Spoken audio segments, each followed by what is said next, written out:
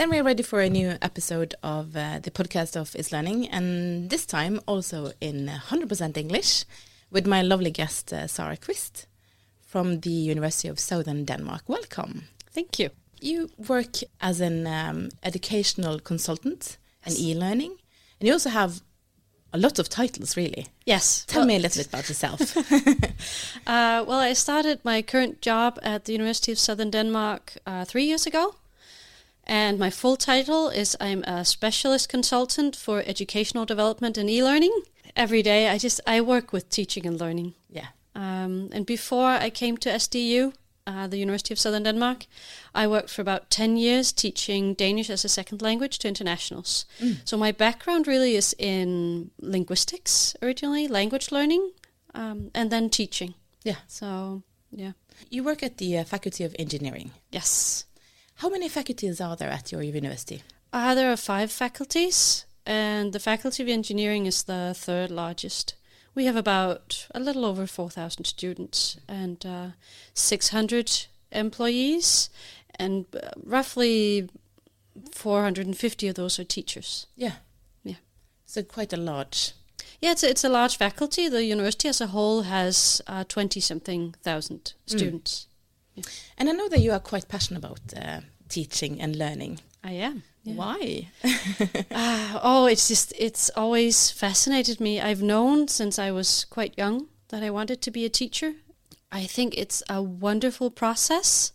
It really enriches the world of all the participants. So when you're teaching, I feel that you're also learning something. And I think that's just absolutely beautiful. And that's what made me want to pursue that path. Is not necessarily that I wanted to teach, but that I wanted to learn. Yeah. And I was curious about how others learn. And initially, particularly about language. Yeah. And how language shapes the world, but also how the way we share knowledge shapes our perception of the world. And I know that within the topic of education, one of your passions are the learning environment, and especially in regards to student-centric learning. Yes. Again, as I said, my starting point for working with teaching and learning was as much the learning part as the teaching part. And at the University of Southern Denmark, we have underlying principles of education, which are written down and which are focused on student-centered learning, and active teaching and learning is a central point. So the students need to be active, and I think traditionally in higher ed that hasn't always been the case. No. And it still sometimes is difficult if you have a class of 150 students. If they're all active, it does make some noise, and it's difficult as a teacher to facilitate. Yeah. But still, I think as an underlying principle, it works really well, and it speaks to my own philosophy of teaching and learning. You just learn more if you get to experiment with it, really. Yeah. Well, could you elaborate a little bit on what is student-centric learning? Well, student-centered learning takes a starting point in the student, basically. Of course, it needs to be a framework, and there needs to be some sort of goal. You need to, as a teacher, you need to know an end point, but there can be so many paths there. And sometimes even you will take a path and you will get somewhere else that you did, and it could be just as valuable or even more valuable. And then you'll have to get to the end goal next time. But when you say that you start with a student, and you said that you could have over 150 students, how do you start with the student? Well, I think, and this is from my own working experience as a teacher, the difficult task you have as a teacher is setting up a framework which gives room for the students. Yeah. You have to trust that if you set up something that where you describe to them in some way, not how to reach the goal necessarily, but you point out a few paths and you maybe just some points along the way that you go for this, but how you get there, that's up to you. Yeah. And if you are able to set up that kind of framework, it scales. It doesn't matter if it's one person or 25. If you have 150, you might need to be clearer on the paths so they don't go too far. But then again, wonderful things happen. Yeah. And you also explained to me when we met the first time today that when the students are walking along this path, you also told me that you kind of gave me an image that you're planting trees along the path, and that was very nice explained. Yeah, well, I think because the students can't always see the end goal, and you can try to explain it to them, but they really have to get there on their own in order to understand. And then motivating them to go towards it, even if it doesn't necessarily make sense to them initially, you have to make the path interesting. There's a balance, of course, because just setting up stand-up comedy as a teacher, you can get the students to go where you need them to go, but they won't necessarily learn what they need to learn. So, yeah, you have to make the path interesting. But they have to walk it on their own. So if you can plant a few trees and some flowers, and they can look at those along the way, even if they have to go over a hill to get to the end, or through the hill, or whatever they end up choosing, just getting them to start walking, basically. And from your perspective, you say that once you are working with the student, you also say that you get them to be motivated. Yes. How do you know when your students are motivated? Oh, that's a really interesting question. And I think, again, as an educational consultant, my everyday job is to teach the teachers how to do this. So I don't necessarily always see how it actually works in the classroom, but drawing from my own experience, it really comes back to the framework. It comes back to showing them those possible paths and asking them sometimes, why does it make sense to you to go here? What do you see in this? Because sometimes I will think I have set up a very clear framework, and I know this, doing workshops as well for teachers, I will think this exercise is perfectly clear. Yeah. And I can recognize this. Yes. And then they go and they do something entirely different with it. And I think that is glorious. I think as a teacher, it takes a lot of bravery to teach like that, because if you go in and you do a traditional lecture, you have a number of slides and you talk your way through it, then you know when you leave the classroom, you've done what you needed to do, right? You've told them what they needed to hear, and it feels safe. But going in there with your framework and trusting that that the paths that you've drawn or the paths that they end up taking will take them where they need to go, it takes so much bravery. And you have to fail too.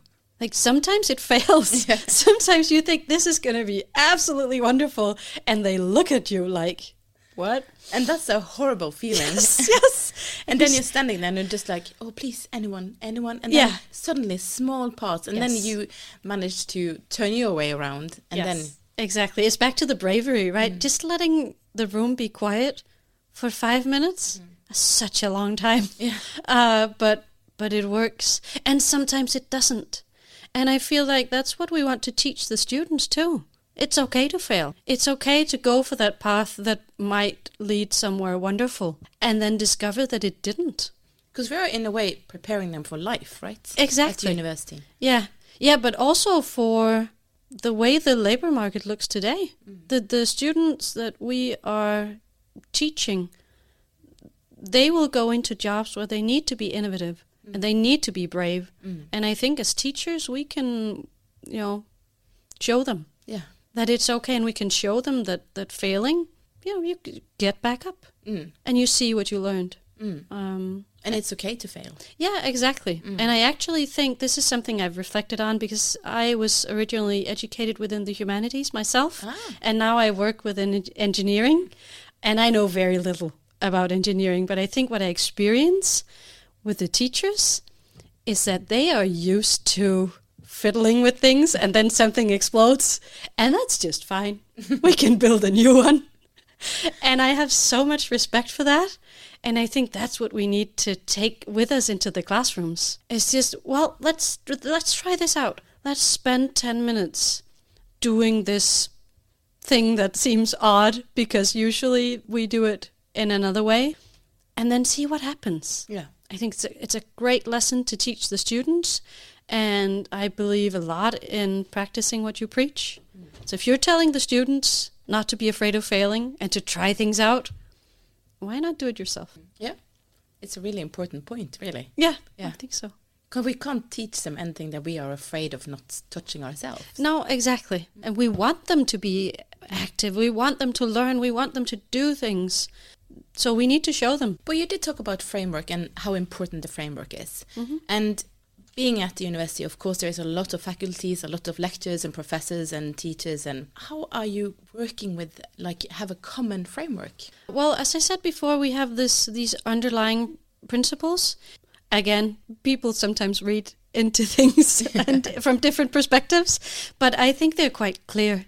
It's just one page, but this idea of what is the student's responsibility, what is the teacher's responsibility, what is the management's responsibility, and really formulating this, and then in all our projects within educational development or e-learning, taking that as our starting point, even though it's not necessarily all teachers who go into the classroom every time and do exactly that. The fact that anytime we have a project, that's the first thing we look at. So how does that speak into the underlying principles? But I think it's very interesting because some of the principle about our work life as adults is that we know what's expected from us. Mm-hmm. And when we know what's expected from us, it's easier to do the job and to be successful in the job. Yes. And it's the same with the students. If they know what's to be expected of them, they know how they can act on it. Yes. And I think it's very important. And I'm becoming glad in my teacher heart that there is a university that it's really keen and eager on focus on this. Because it's important. It really is. And as you said, we need to do them the same favors as we would expect. So again, if you look at a researcher and their job is to dare, right? Is to break new ground, to go deep into something they find very interesting. They expect to have time for this. They expect to have support, and they should. We should provide the same to the students within the level they're at. Of course. Because, of course, for first-year students, they need more support than master students, for instance.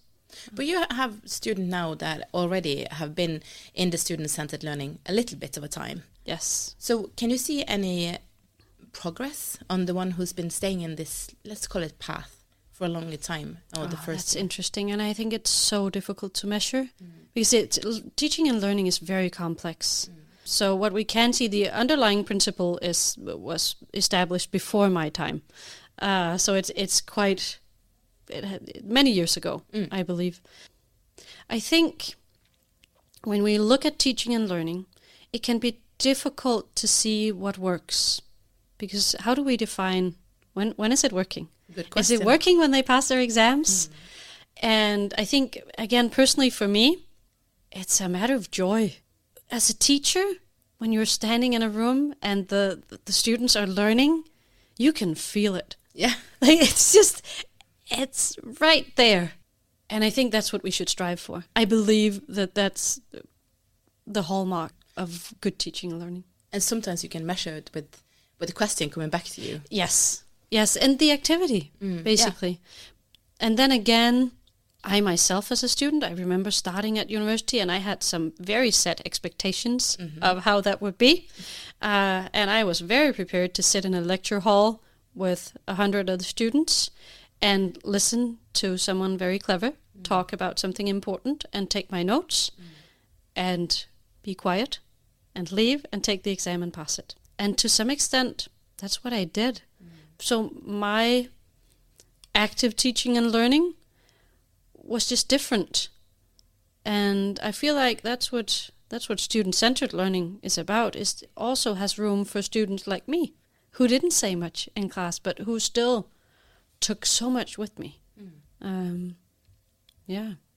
Entering the adult life with expectations. Yes, exactly. Exactly.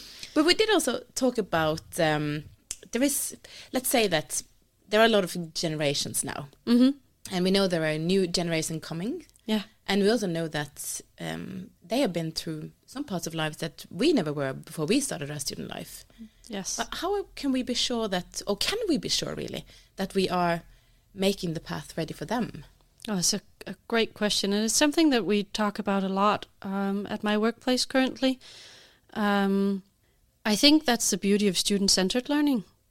Because if you start from the teacher or from the subject, then that doesn't really change, or it doesn't allow for change. Whereas with the students, if you start from the point of view of the student, well, then there's room for this, for the new generation, for the young people who have a life which is in some ways much more complex than ours. Or at least it feels that way to me. It might not to a young person. But just having life where you are, but also on digital media, and those are equally important. I feel like they must be present in so many places all at once. Yeah. And having they get influenced from all over. Yes, because they don't have to go to the library to get a book to learn about something, right? They have a choice of 100 different sources, and they use it, and it is glorious. I wish I had those opportunities as a child.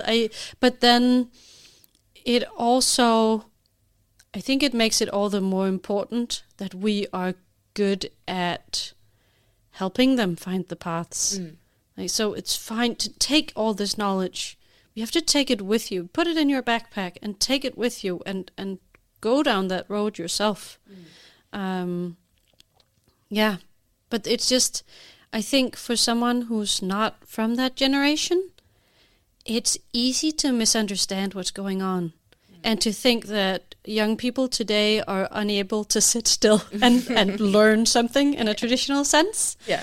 But just because you need to move around, or because you draw on many different sources, some of those are not traditionally recognized, and there might be issues with them. But then teaching the students to navigate that and really helping them, rather than maybe insisting on doing it the way that you were taught yourself, or perceiving it as the students not wanting to learn, or not being able to.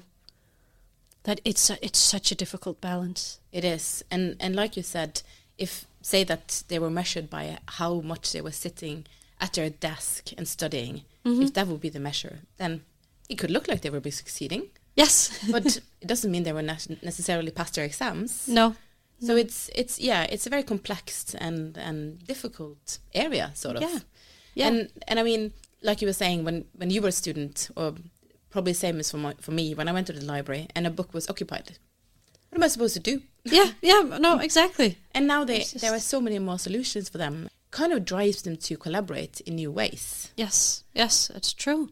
And to learn in new ways, right? So they're in a room together, but I feel like the new generation is also, like, there is this idea that they are quite self-centric maybe, but I think at least what I'm seeing is that they're very preoccupied with community. Also, in like smaller communities, and maybe also communities that change a lot. So you're part of a group, and then you might be part of another group, and then this is interesting, and then that is interesting. And I just feel like in the learning process, there is something golden to harvest from that. So, I mean, team-based learning didn't come from nothing. No. And I actually think if we look at our young people that way, we can take what they're good at, and we can they will still go down the path, or they will still end up at the end goal, but they might need to start somewhere entirely different from what we're able to imagine. Yeah, interesting. Yeah.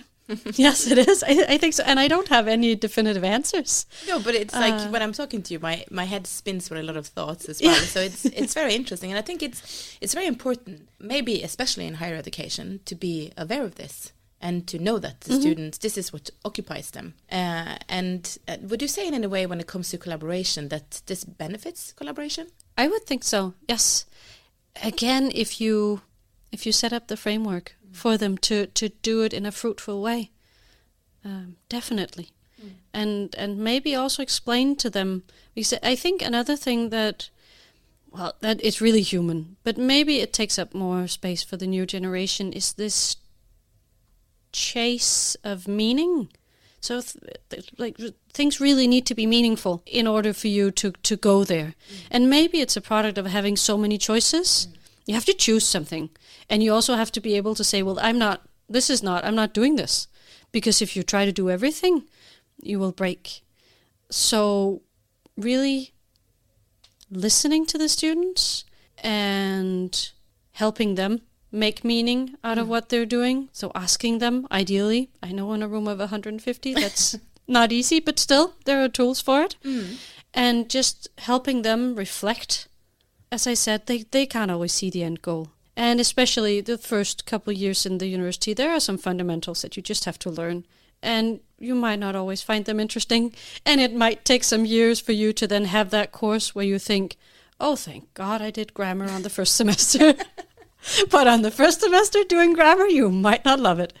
Or mathematics, or whatever it is, and the very fundamentals. But just helping the students, talking to them about this. And maybe even taking a starting point in that thing that we're going to do in the 5th semester that you will absolutely not be able to do now. But just letting them know, this is going to happen. What do you think about these issues? Is there what in here makes sense to you? What do you find meaningful? But if there is any from, say, higher education or other universities or institutions who are listening to us now, would you give them any advice on how to get started with student-centric learning? Be brave. Find that within yourself, because that's really what it takes. And also, I think as a teacher, we all have different ways of teaching and different styles. So look for that corner of student-centered learning that suits you. Don't necessarily... look for all different kinds of tools. But when you choose something, own it and be brave about it. And then just do it for 10 minutes the first time. If you can, don't... I know that some people might prefer to just turn everything on its head and more power to them. But I think for me, on my journey as a teacher, I started out small. Because then you know if it fails, it's 15 minutes. It doesn't feel great. But then you can go back to doing what you know. And then the next time, you can try something else. Yeah, and like you said, try to be brave. Exactly. Just know that it's okay. You might fail. You could even tell the students, listen, guys, I learned something new. And you're going to help me figure out how it works in real life.